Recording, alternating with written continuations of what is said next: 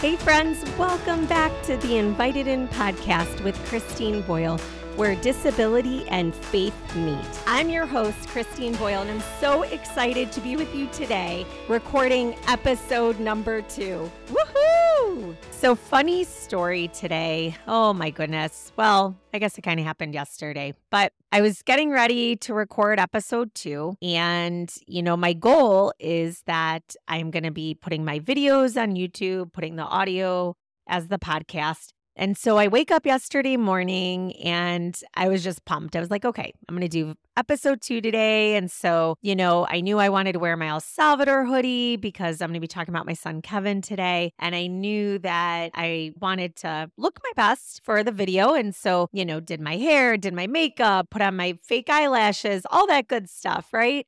Record the whole thing. And last night when I sat down to work on some editing, I realized I never plugged my microphone in. Do you remember me saying in episode 1, there's going to be technology challenges because I just don't know anything about this? I really don't.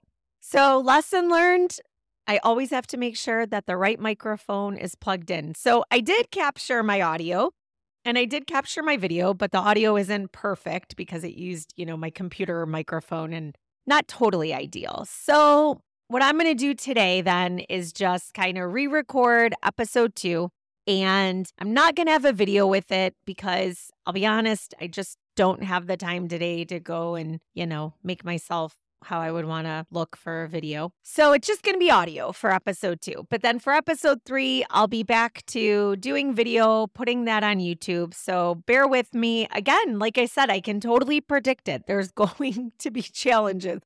I just could kick myself that I didn't check that, but I didn't. And so here we are. So I'm starting over. Well, so I want to talk about Kevin today, but let me just start for a second and say thank you all. Thank you so much for your love, your support, your encouragement. So many people were just cheering me on and so excited to hear that my podcast was live. So please follow and subscribe. That is why I'm doing this. This podcast is to serve you, to love you, to care for you, to create community, and to just be on this journey with you. But again, thank you for your love, your support, your encouragement. It's pretty scary to kind of put yourself out there on such a public, large platform, and just getting feedback that this is meaningful or that someone is hooked on it or enjoyed it really means a lot to me. But I also would say that, waking up yesterday morning, today feels a little bit different because I'm having to redo this. But yesterday, man, I woke up and I was just so excited to sit in front of this microphone, to come sit in my daughter Courtney's room, which is my studio, and just record. And I felt that way when I did the first episode too. And so I know sometimes in our lives we feel like we are just maxed out, that our capacity is 100% maxed out. And I feel that a lot of days too. Like some days I'm just trying to keep my head above water, right? But this has just felt very life-giving to me. And I know as I get the technology piece down more and more, I know it's going to even feel more and more life-giving because that's not going to feel so hard for me. But it just felt really good. It felt like this is what I'm supposed to be doing. And so thank you for that. Thank you for joining me. But again, today I want to just talk about Kevin. And I realized, though, that kind of where episode 1 left off, and I'm going to reference that a little, but if you didn't get to listen to that yet and you're jumping in on episode 2, please take the time to go back and listen to episode 1 because it really just shares my why. It shares why I feel I have a voice in the world of disability. It shares how disability has been part of my life really for 40 years. It shares how for the last 23 years, I started my journey with my daughter, Courtney. She passed away a year and a half ago. And just how that has just impacted my life tremendously and has just given me a love and a passion for the disability community. And so it's just good. I want all of this to kind of make sense. And so please, again, if you're jumping in on episode 2, please take the time to go back and listen to episode 1. You won't be disappointed, I promise. But one thing I do want to reiterate before I move on to Kevin is that my studio is my daughter Courtney's room. We had built our house 4 years ago, and the last 2 years of her life were pretty hard. And so her room was cute and kind of done, but not fully done. And so when she passed away, we felt pretty compelled to kind of finish it. And we decided that if this is going to be like now a spare room, we wanted it to still be a happy Disney Courtney room. And so I have her little running shoes behind me hanging on the wall because she was a runner. My husband pushed her in lots and lots of races. We'll talk about that in the future. Next to me is her bed, or not her bed, but a bed. And it has her running blanket on it that just has like 25 different running t-shirts, sewed together to make this blanket. In front of me is a Disney Lego castle that my husband built for her the last 7 weeks of her life while she was hospitalized. He would work on it every night.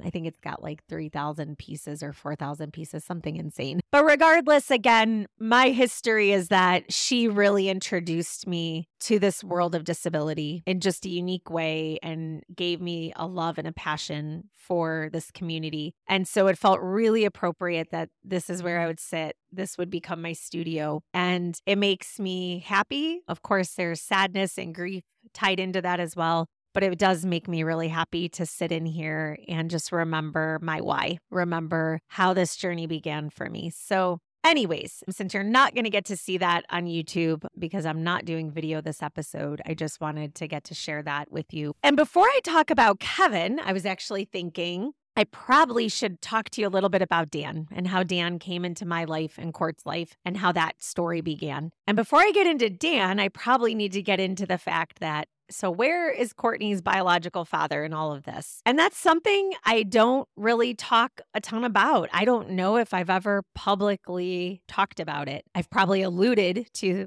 different aspects of that story many times. But I will say that, when I left that abortion clinic, finding out that day that I was 6 months pregnant, I did have to go home and contact him and tell him he was going to be a dad in a few months. So I never for a second want to minimize how hard that was for him too. And one of the hardest parts of it was that we were no longer boyfriend and girlfriend. So by the time that I learned I was pregnant and come to find out I'm 6 months pregnant, him and I are already broken up at that point. We were really good friends since I was in 8th grade. And for many years, we dated on and off, hung out with the same group of friends. And so when I was in that abortion clinic that day and found out I was 6 months pregnant and realized he's the father, I felt like it was going to be okay. Because this was someone I trusted. This is someone I had a relationship with, not boyfriend and girlfriend at the time, but had a relationship with, a strong friendship with, someone I trusted, someone I knew well. And so it was very hard when I gave birth to her and he was there the day she was born. He came the day after she was born. And then I didn't hear from him for about 10 months. And my mentor, Betsy, at the time, who I talked about in episode 1, she really encouraged me that God was protecting me. And she just said, don't reach out to him. God is protecting you. And I listened to what she said, and it was hard. I mean, it was hard to not reach out to him and just say, like, what the heck? But I trusted her guidance.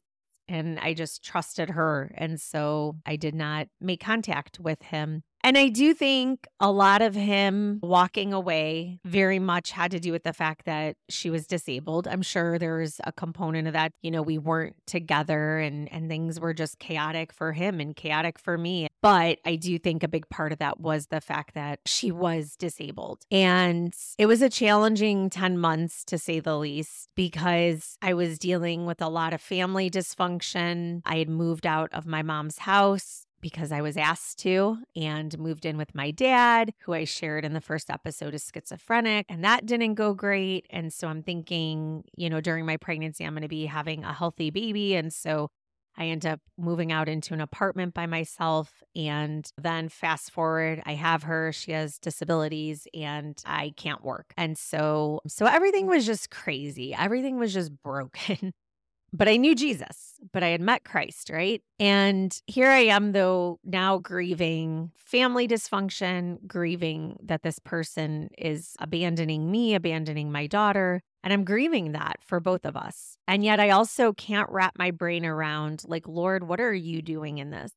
And you probably remember me saying that I was really digging into God's word and studying about the sovereignty of God and learning that. And so not only then was I applying this to my baby who was born with chronic medical needs and lifelong disabilities, but I'm also trying to figure out who God is in the midst of this abandonment. And I think I have the answers, right? So I'm praying for restoration in a relationship between him and I, and thinking that's the only way this can work. And God was protecting me. Little did I know it. But God was protecting me from that relationship. At the same time, I would say I know that this guy was handpicked to be her dad. And, fast forward many, many years, I have been able to look back and see God's hand and see his protection and see how he didn't answer my prayer and thank him for that. And I'm sure even if disability isn't a part of your story, even if this situation isn't something you've ever dealt with, most likely not, I know we've all had times where we just stop and go, God, what are you doing when everything seems like it's just crumbling around us? God, who are you in this situation? And then I'm sure you've also had those times, like I just said, where you've prayed prayers and have asked God to do something because that's all you can think of is, this is how this can be fixed. This is the solution, God. And God says no, whether it's in his timing or just something totally different, but he tells us no. And then years later, you're able to look back and go, wow, that's why you said no. And then you just marvel at him and you're just in awe of him and his goodness and his faithfulness and his kindness and his wisdom. And you do see how he protected you. And that's kind of my story, where I know this man was handpicked to be Courtney's dad, to be her father. And yet I think a part of that was because he would walk away, and his walking away would create space for Dan to come into her story, for Dan to enter in and become the father that she needed to love her unconditionally, and for him and I to be able to give her something me and her biological father could never have given her. And so when I found out I was pregnant, met Betsy, she invited me to start coming to her church. And so I started to do that. And I had been praying for Christian friends because I knew I needed to just step out of the friend kind of community I had currently. Part of that was because the biological father, we shared the same friend group. And part of that also was, I don't want to be pulled back into those worldly things. And I knew my weaknesses. And so I knew I had to just kind of leave that life behind. And so it was kind of like, cold turkey. I was like, I gotta step away from that. And so there was a little bit of a season of just lonely time too, where I'm walking away from my friends. I'm leaving all of that behind as I, begin this new relationship with Jesus. And so I'm praying for Christian friends. I go to this college and career class.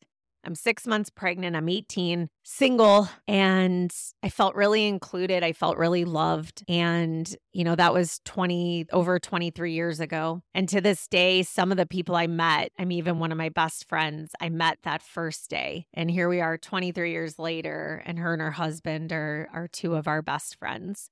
And kind of the cool thing is that since this college and career group was just getting started, it was a lot of new Christians, and we were all kind of on the same journey of just looking for community, really longing and needing Christian community. And so we all just really spent a ton of time together. And Courtney, when I had her, and after that, she just kind of became a part of that group because, unless I could have my dad watch her here or there, or my aunt would watch her once a week so I could go to Bible study.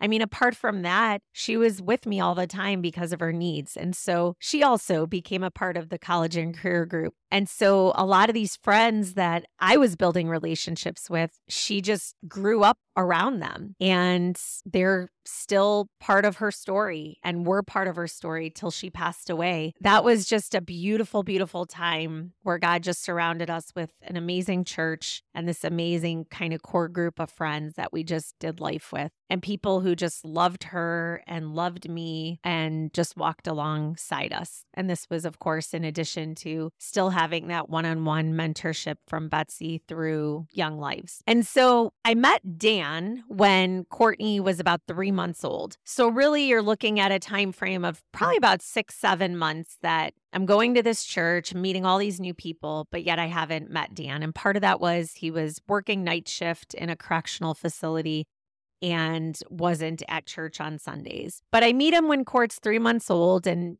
just start hanging out with him just like everyone else. And we're friends for about 10 months before we go on our first date. And mutual friends of ours told me he's going to ask you on a date. And I couldn't for the life of me understand why. So women, you probably know when a guy that you're like, oh, he's cute, I like him, is going to ask you on a date, like you're usually excited, right? You're usually really excited for that.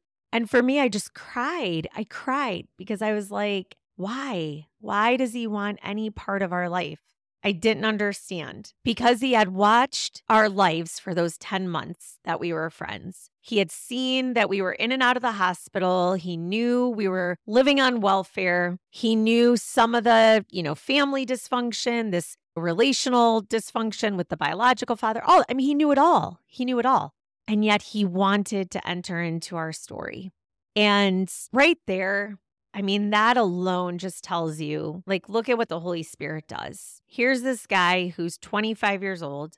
Why would this appeal to him? Only God can do that. Only God. And so, we go on our first date. We have a great time. And then about 3 months after that, we're getting engaged. And it was fast. It was fast because we just knew he was everything I was looking for Court. He was everything I was looking for me. And he wanted to be a part of our lives. He wanted this. He was choosing this. And we were terrified that we were going to get told no by our church, that it was too soon. But we passed our marriage counseling. And then 6 months later, we got married. And I would just say again, this is where you just see God's hand.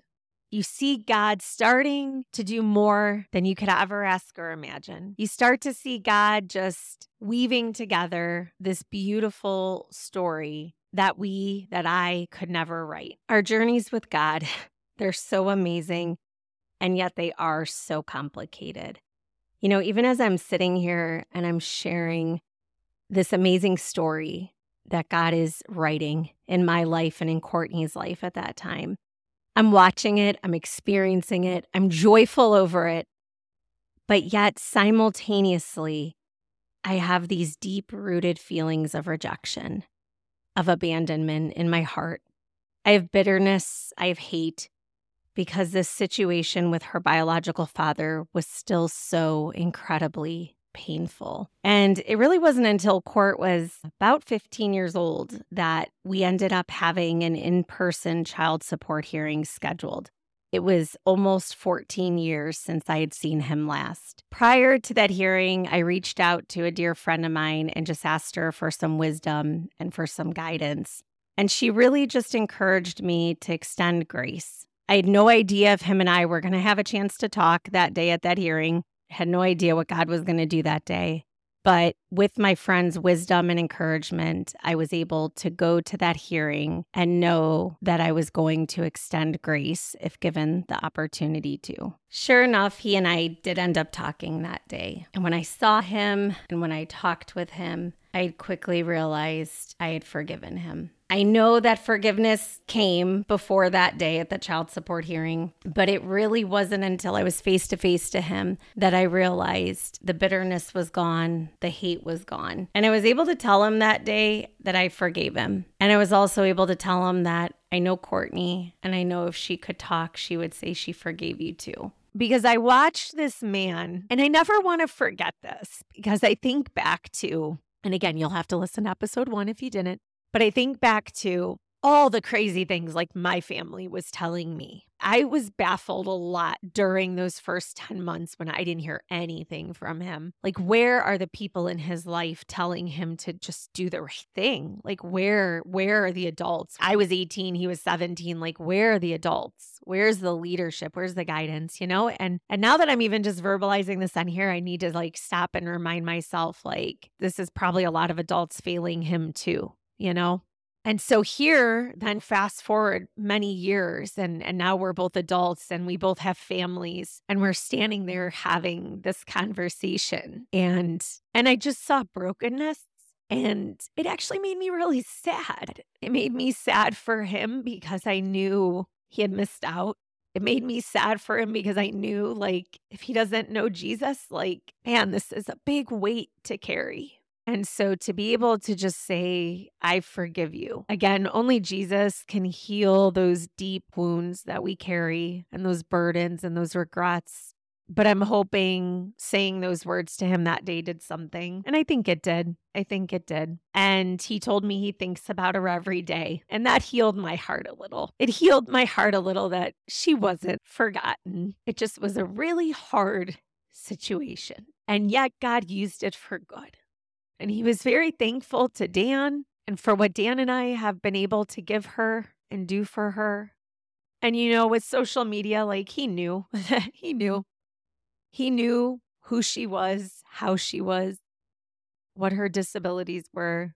He knew all of that. He knew the things we did with her, and he was thankful.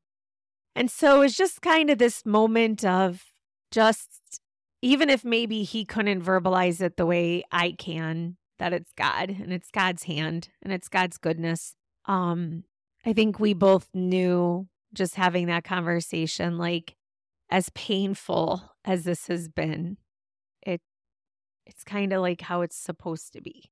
And God's doing something good. That is how Dan entered our story. There was a place for him. There was a void. There was a need. And he stepped in to the craziness of our lives, and he made the choice to love us and care for us, bring stability to our lives, to become a father to her. And it's funny how many times over the years I can honestly say, like, I've forgotten he's not her biological father. And people who would meet him in court that didn't know our backstory wouldn't even know that he wasn't her biological father. They had the sweetest, sweetest bond. And it was just something only God could do. And so into our marriage, I think it was about 2005, I started going on mission trips to El Salvador. So a young woman from our church had started a children's home called Love and Hope Children's Home. Dan was actually on the board of directors of that organization for about 10 years. Google it. I don't know the website off the top of my head, but please Google it. This is a really, really, really important part of our story and a ministry we just believe in with all our hearts. But I start going on these mission trips to El Salvador to Love and Hope Children's Home.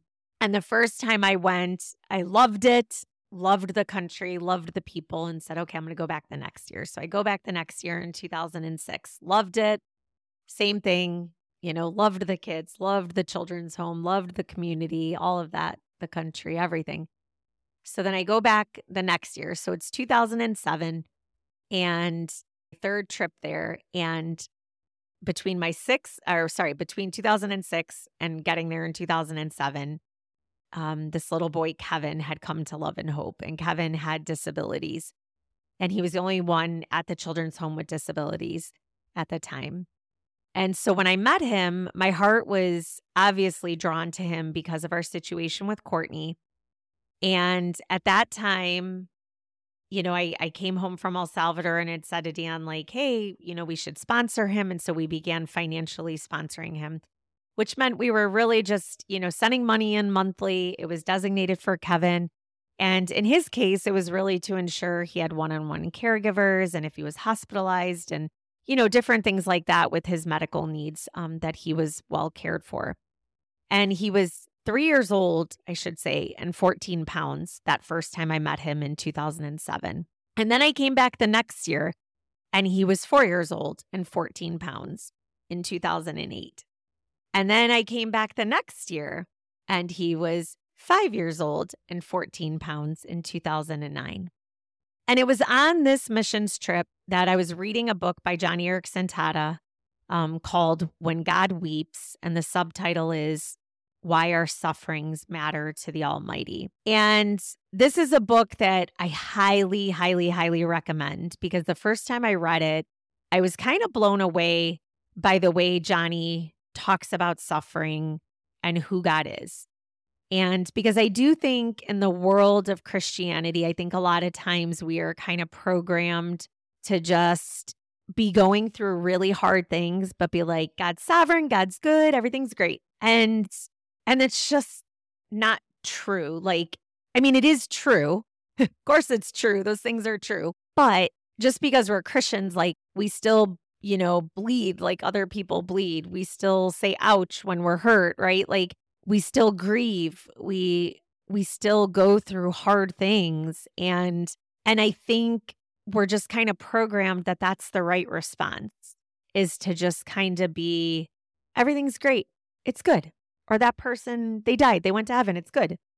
And when you're going through really hard things, and again, this can be disability, this could be chronic disease, you name it. I mean, it could be a terrible divorce. It could be schizophrenia. I mean, whatever it is, think of it, right? You've lost your job, whatever it is. I mean, you can't just say everything's great, God's sovereign, because suffering is going to make you, and challenges and hardships are going to make you ask God hard questions. And we talked about that on episode 1.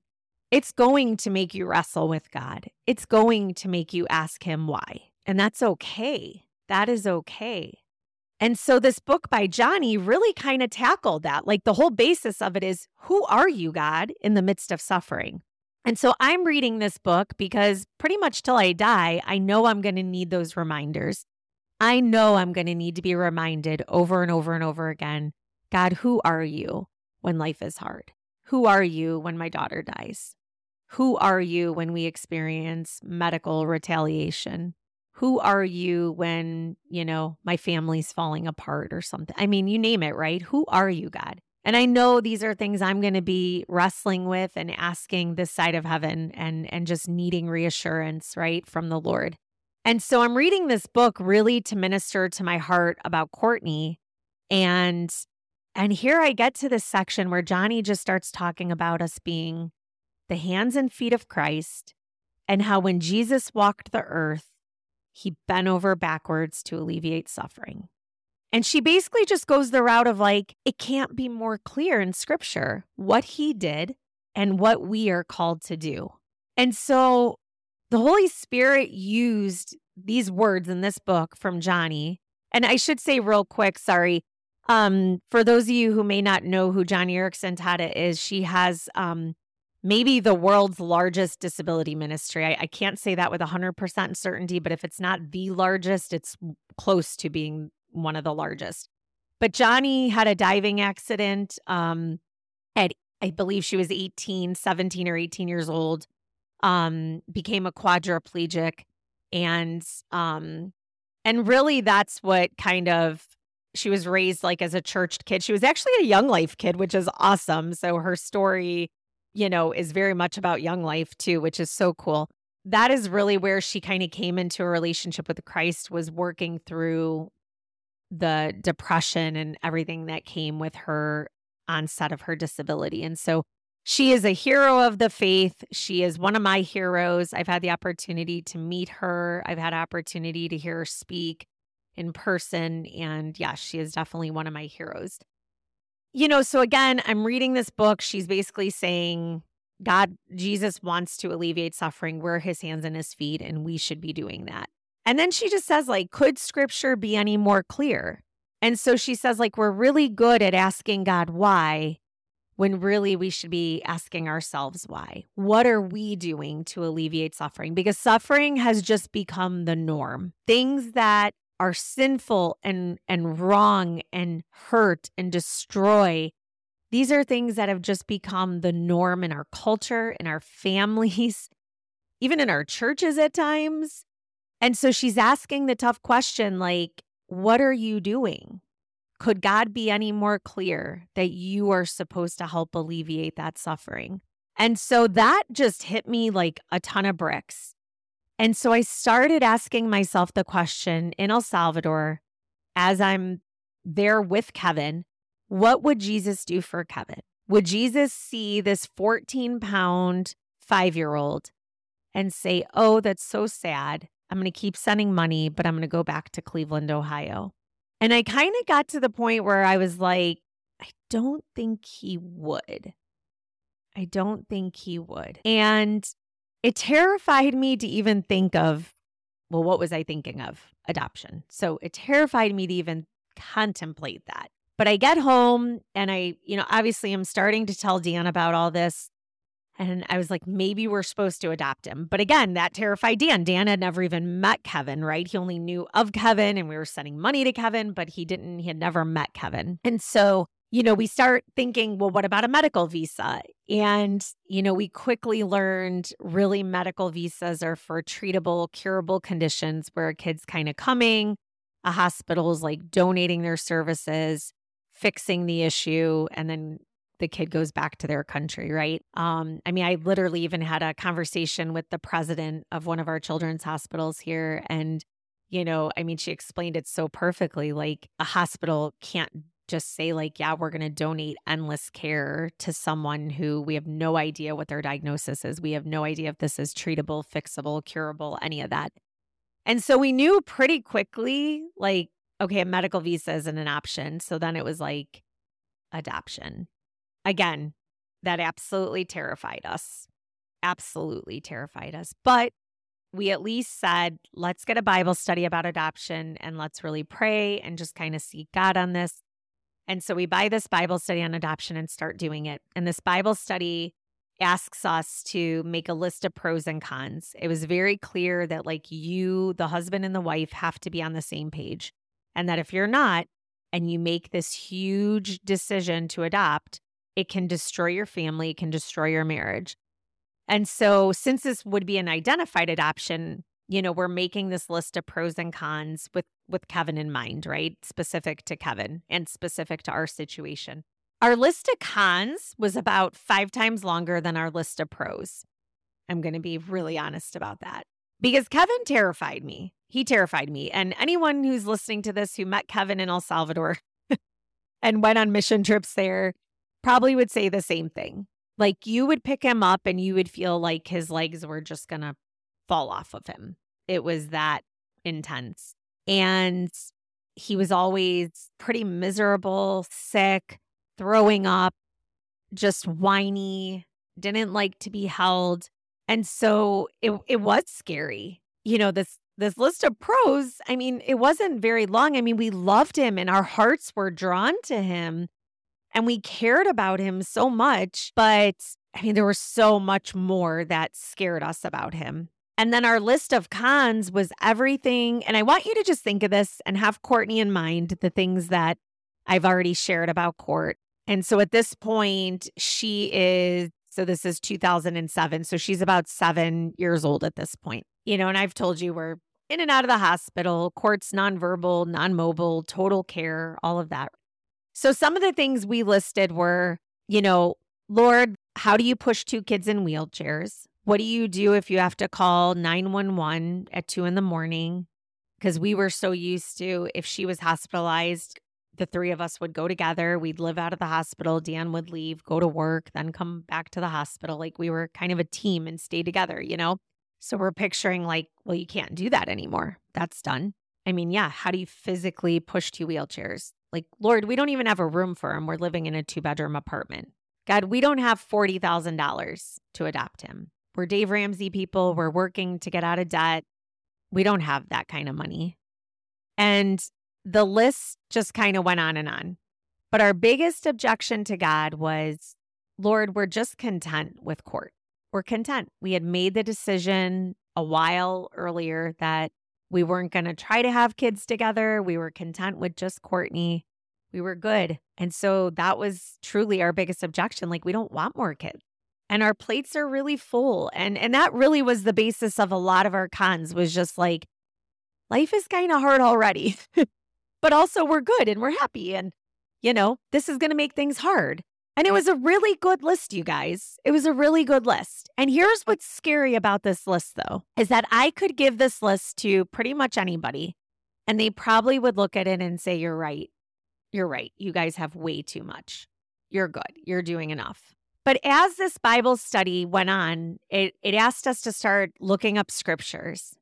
It had us look up scriptures like James 1:27, that caring for orphans and widows in their distress is what God considers true and pure and faultless religion. Matthew 25, where it tells us, whatever you do to the least of these, you're doing for me. And scriptures about just hospitality, and Isaiah 58, where it's spend yourselves on behalf of the poor and the oppressed and the needy. Spend yourselves. And the list just went on and on, right? There's so many scriptures that just tell us we're supposed to just give and give and give for others. We're supposed to die to ourselves. We're supposed to put to death the deeds of the flesh, right? And so finally, Dan got to a point and he said it so well, and I agreed with him. He said, none of these reasons are good enough to stand before Jesus and give someday. And after Dan said that, it was like, okay, we're going to pursue Kevin. And so our journey to adopt Kevin began. I just want to share that although we had made up our mind that we were going to do everything we could do to adopt Kevin, all those cons on that list of pros and cons that we had made was still very real. It was still hurdles we had to jump. It was still things that scared us to death. It was still things we had to figure out. But we ended up raising close to $40,000 to bring Kevin here. And,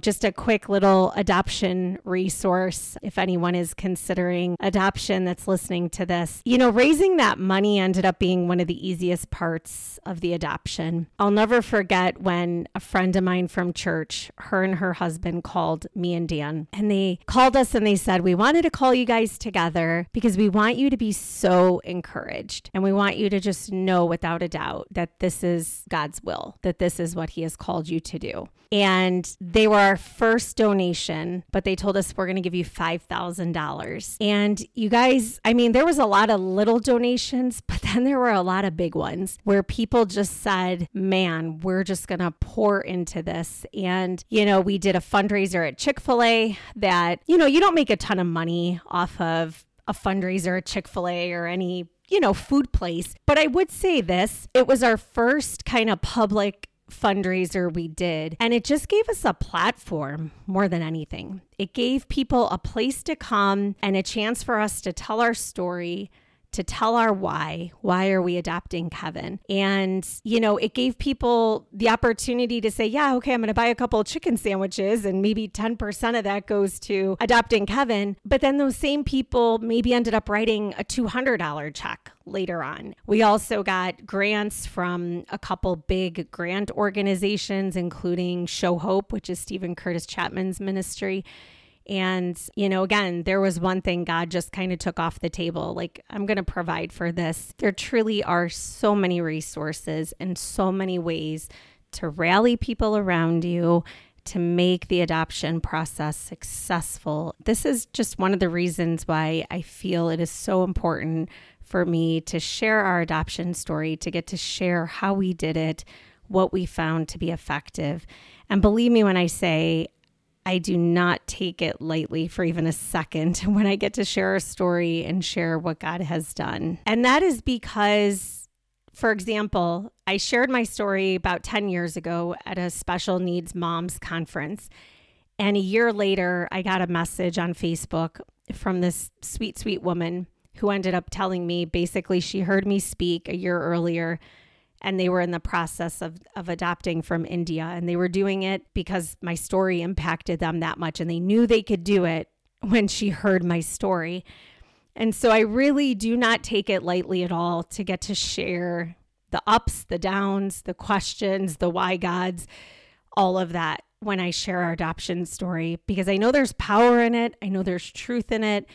And I know that when God allows us to walk through things, journey through things, persevere through things, that those stories are meant to be shared. And so that is my heart, that our journey through adoption would inspire you, it would encourage you, it would challenge you, it would equip you. I wanted to do all those things to serve you and to serve others. So we made the decision we were going to pursue Kevin. We had zero idea how that was actually going to look. We knew we, were raising the money, things were going well with that. But just a couple things about adopting Kevin. Number one, in El Salvador, most kids who are placed in children's homes are done willingly by the family. And so the family maintains guardianship of that child. And so Kevin wasn't even adoptable.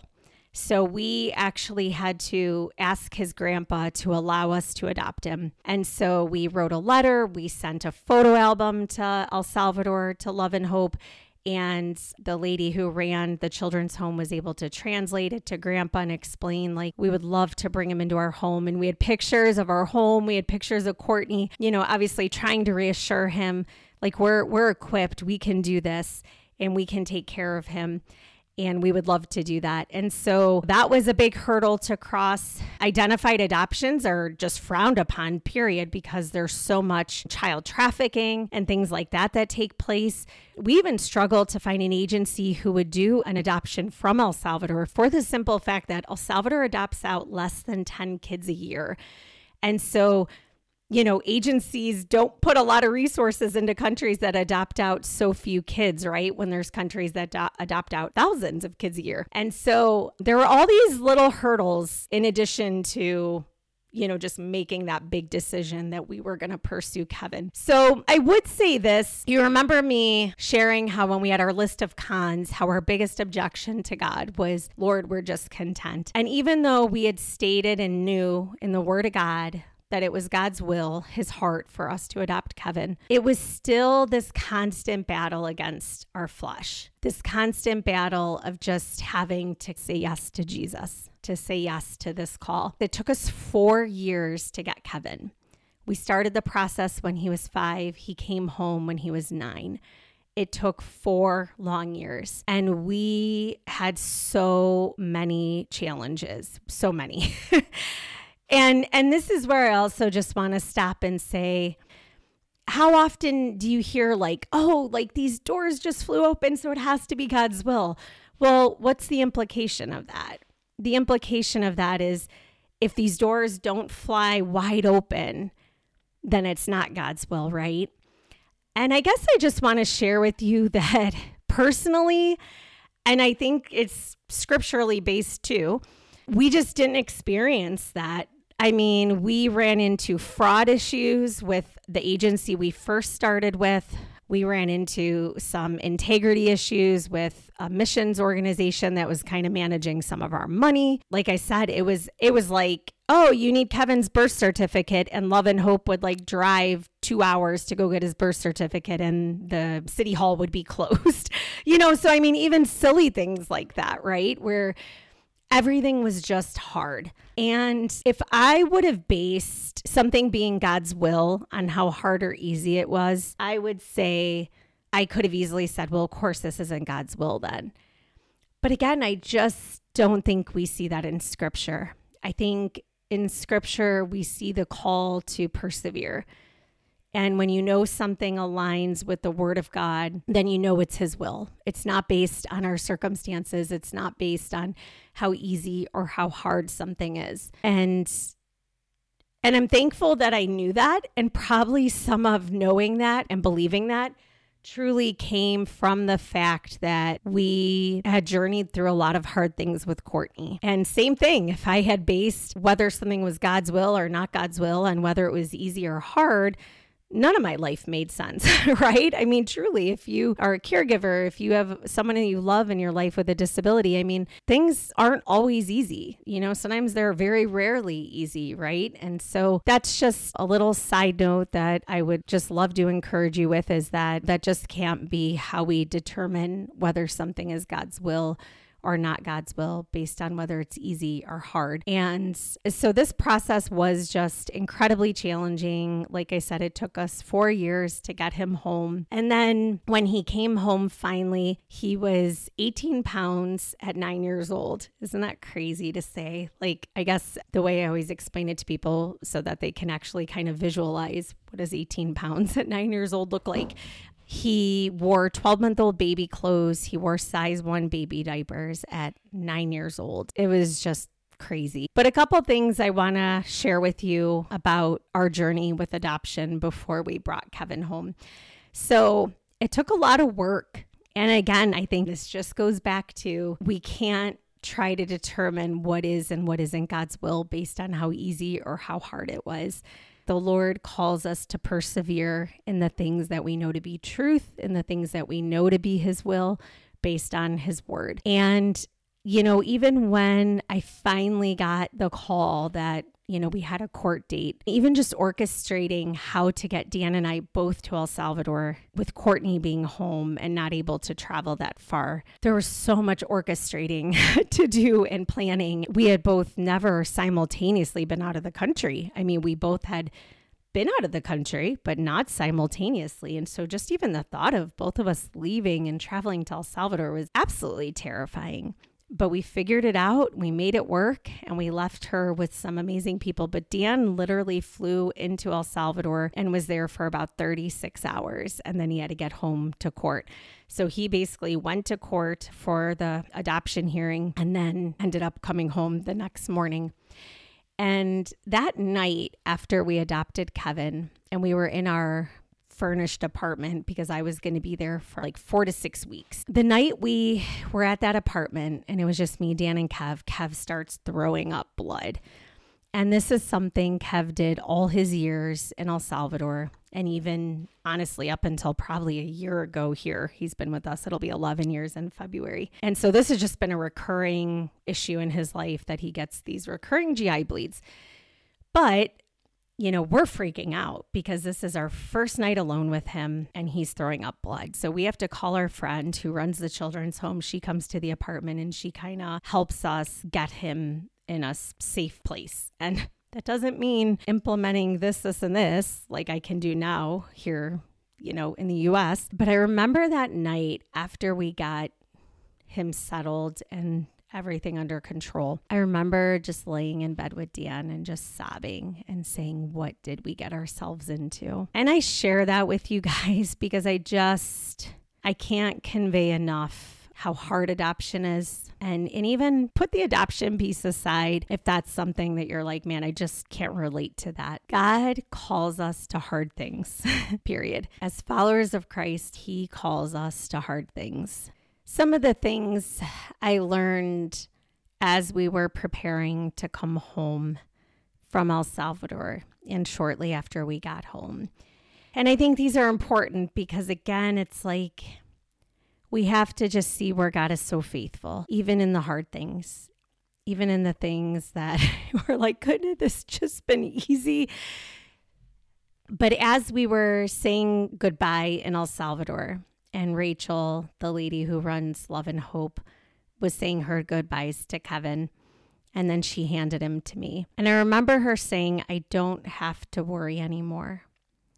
And it wasn't, oh my goodness, I'm so happy Kevin's leaving. No, it was Kev had been with them for 6 years and they gave him such amazing care. They fought for him. They advocated for him. They did their very best for him. And yet Rachel shares how she always lived with this fear of like, is he going to make it? And all of us did, because you just couldn't for the life of you understand how is this little boy surviving. But when she handed him to me and said that, I don't have to worry anymore, it made me realize that our obedience to Christ, when we choose to say yes to Him, again, you could put the adoption piece aside. This just comes down to saying yes to Jesus. When we say yes to Him in obedience, our obedience extends far beyond us. Right? And so here I am watching how us saying yes to Jesus just lifted 1,000 pounds off of this woman's shoulders who was loving him, caring for him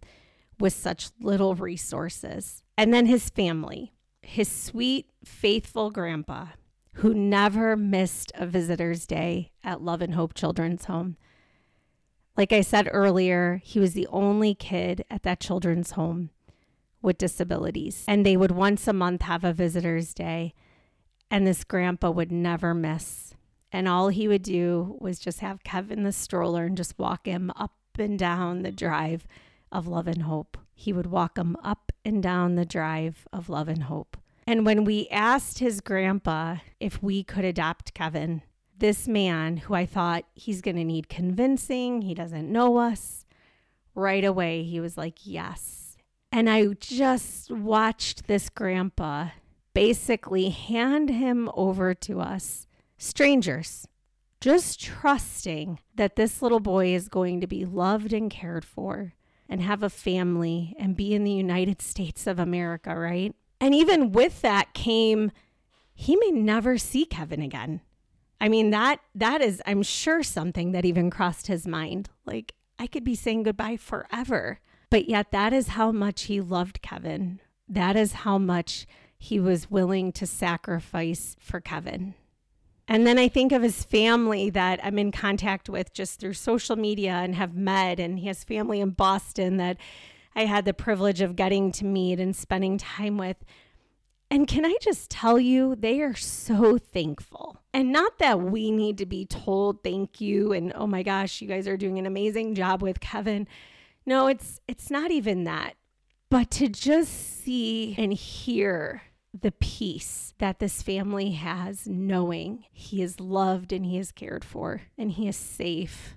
You guys, this extends so far beyond us, so far beyond the four walls of our house. Like, so many people were impacted by Kevin's adoption. And it's those parts of it.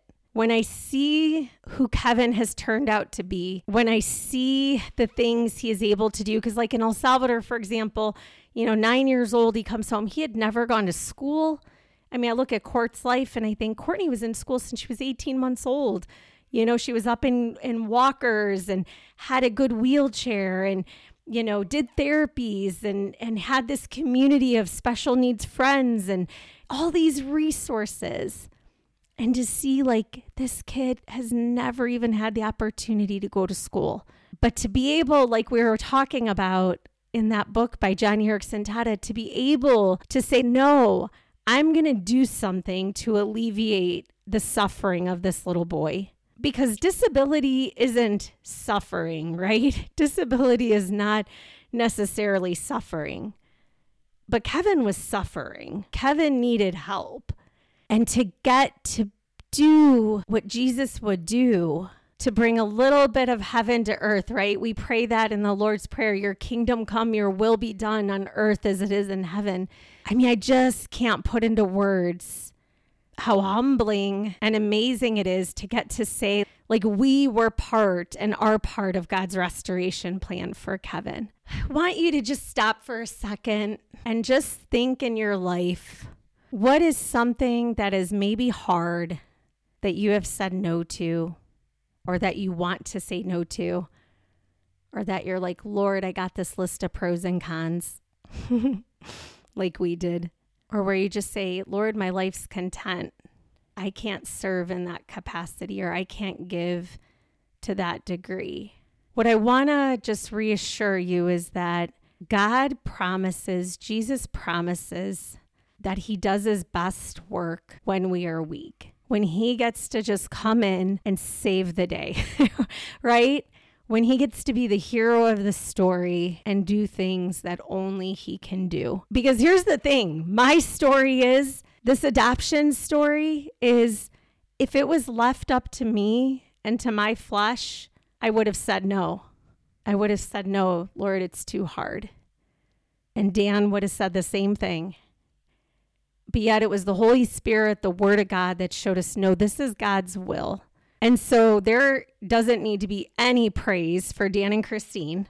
The praise goes to God, who is kind enough to say, no, I'm going to invite you in. I'm going to show you my will. And I'm going to invite you into this beautiful story, this journey. It's going to be hard. It's going to be crazy hard. But I'm going to do a miracle. And you're going to have a front row seat watching this miracle play out. And you're gonna be blessed. That's the amazing thing, right?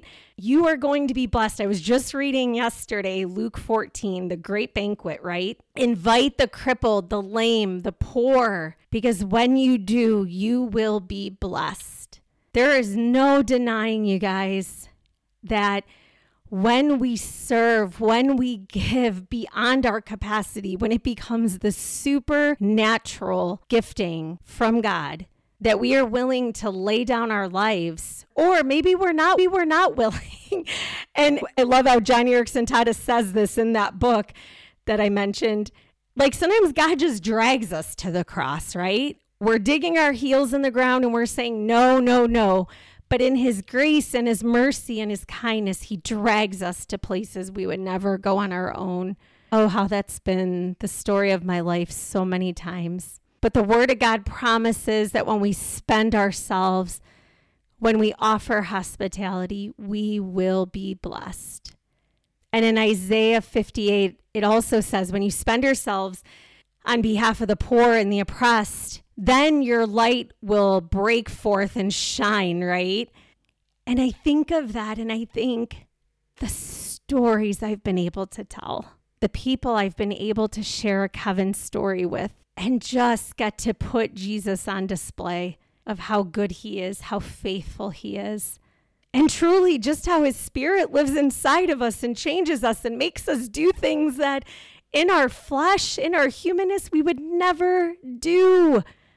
Because we want life to be easy. We don't want it to be hard. We don't want it to have pain. We don't want it to be uncomfortable. And yet Jesus calls us to those very things by his Spirit. And so I think of just how our family has been able to just be a walking, living testimony to just the faithfulness of God.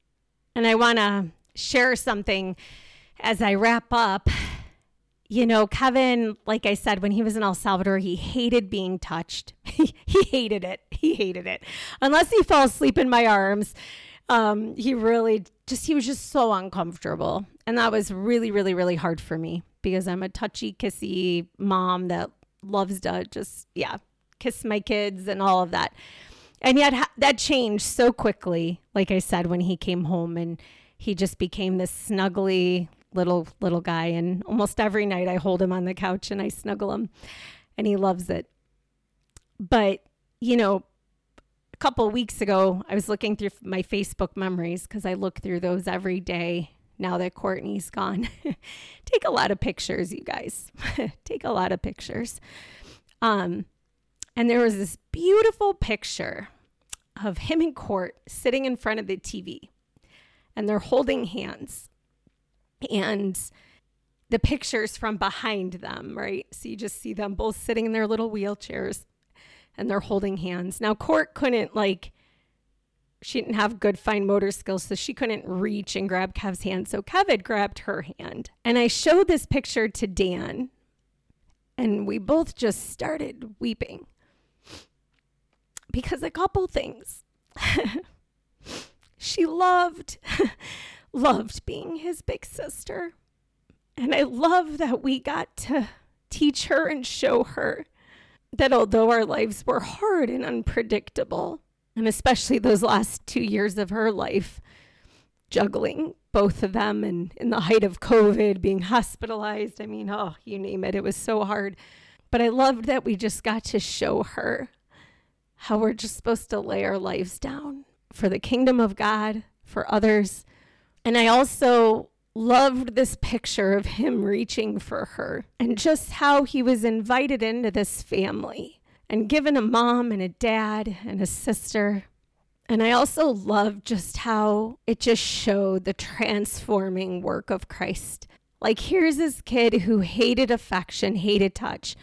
And now when I describe Kevin, I'm like, this kid, like he literally rubs his own armpits and rubs his own chest. And when he's trying to go to sleep, like, he loves touch. But truly, he loves being held. He loves snuggling. He loves holding hands. And this picture just showed me like the transforming work of Christ. And it also showed me like, I can't tell you how many times since she passed away, going from 100 miles an hour every single day for 21 years with her care, her needs. When she passed away, it was like going from 100 miles an hour to like 30. And so many times I've just said, like, I don't know what I would do if I didn't have Kevin. And it's just, he's been like my stability. He's been this amazing gift. I mean, he's always been a gift, but like this comfort that like God knew we needed too, you know, and just getting to still care for him and serve him and just still having our foot in the world of disability and caretaking and relationships that didn't end because Courtney passed away. I can't imagine the magnitude of the loss we would have felt if we didn't have Kevin. And so, friend, I share all this because I want you to know who I am and where I'm coming from and this journey that God has put me on and put my family on. But I just hope you hear this, and I hope in some way in your life this speaks to you. Maybe there's something God's been tugging on your heart to do or to say yes to. And maybe our story gives you a little bit of courage to say yes. Or maybe it just prompts you to open up the Word of God and read what Jesus said, what Jesus did. And my hope is founded in the fact that Christ did his best work in brokenness, in people who were rejected, people who were overlooked, people who were ignored. I mean, my hope, my comfort in being the mom of 2 kids with chronic medical needs, lifelong disabilities, is like God promises to show up, period. He promises to do amazing things in their lives, in them, for them, through them. And I've watched it. I've watched it in Courtney's life. I've watched it in Kevin's life. And again, I am so thankful. No matter how hard it is, I am so thankful that this is the journey God has put me on. I am so thankful that this is what he handpicked for my life. And I look at this sweet boy that in my flesh I would have said no to. And I look at every gift he has brought into this family, the things he has taught me, the way he has changed me, all these different things, the joy he brings, the fun, the affection. I mean, he just keeps us on our toes. He's wild, he's crazy, all these things. And I look at him and I think I could have missed it. And so, my friend, I just want to encourage you, don't miss it, because the world could have looked at my list of cons and could have said, you're right, you have too much, don't do it. But just because something is hard doesn't mean you aren't right in the middle of God's will, called to do great and mighty things that testify to his faithfulness and his goodness and his sovereignty. We get to be his hands and his feet in this world. And the world is watching. I will say that too. If there's one thing I've really learned, the world is watching. They're looking for hope. They're looking for truth. And as you just love and give and serve, I promise you the world is watching and they're seeing Christ. They may not even realize that it's Christ they're seeing, but they see something different. I can promise you that. So again, we get this beautiful invitation from Jesus to follow him, to go to places we would never go on our own. But by his Holy Spirit, he takes us there and we get to join him in this great mission of bringing heaven to earth, right? His kingdom come, his will be done on earth as it is in heaven. I'm so thankful you joined me today. I'm so thankful that I got to share this story with you. And I know the Lord uses it. It's not my story. I mean, it is my story, but you know what I mean? It's God's story. It's a story only he can write. And so I boast in that. I boast in the fact that he is just that good. So thank you for listening today. And you have been prayed for. You have been thought of. This podcast, again, is to serve you, to love you, to encourage you, to equip you. You are invited into this beautiful journey where disability and faith meet, and we get to experience Christ. Thanks, guys. Take care. Follow and subscribe to the Invited In podcast and visit www.christineboyle.com.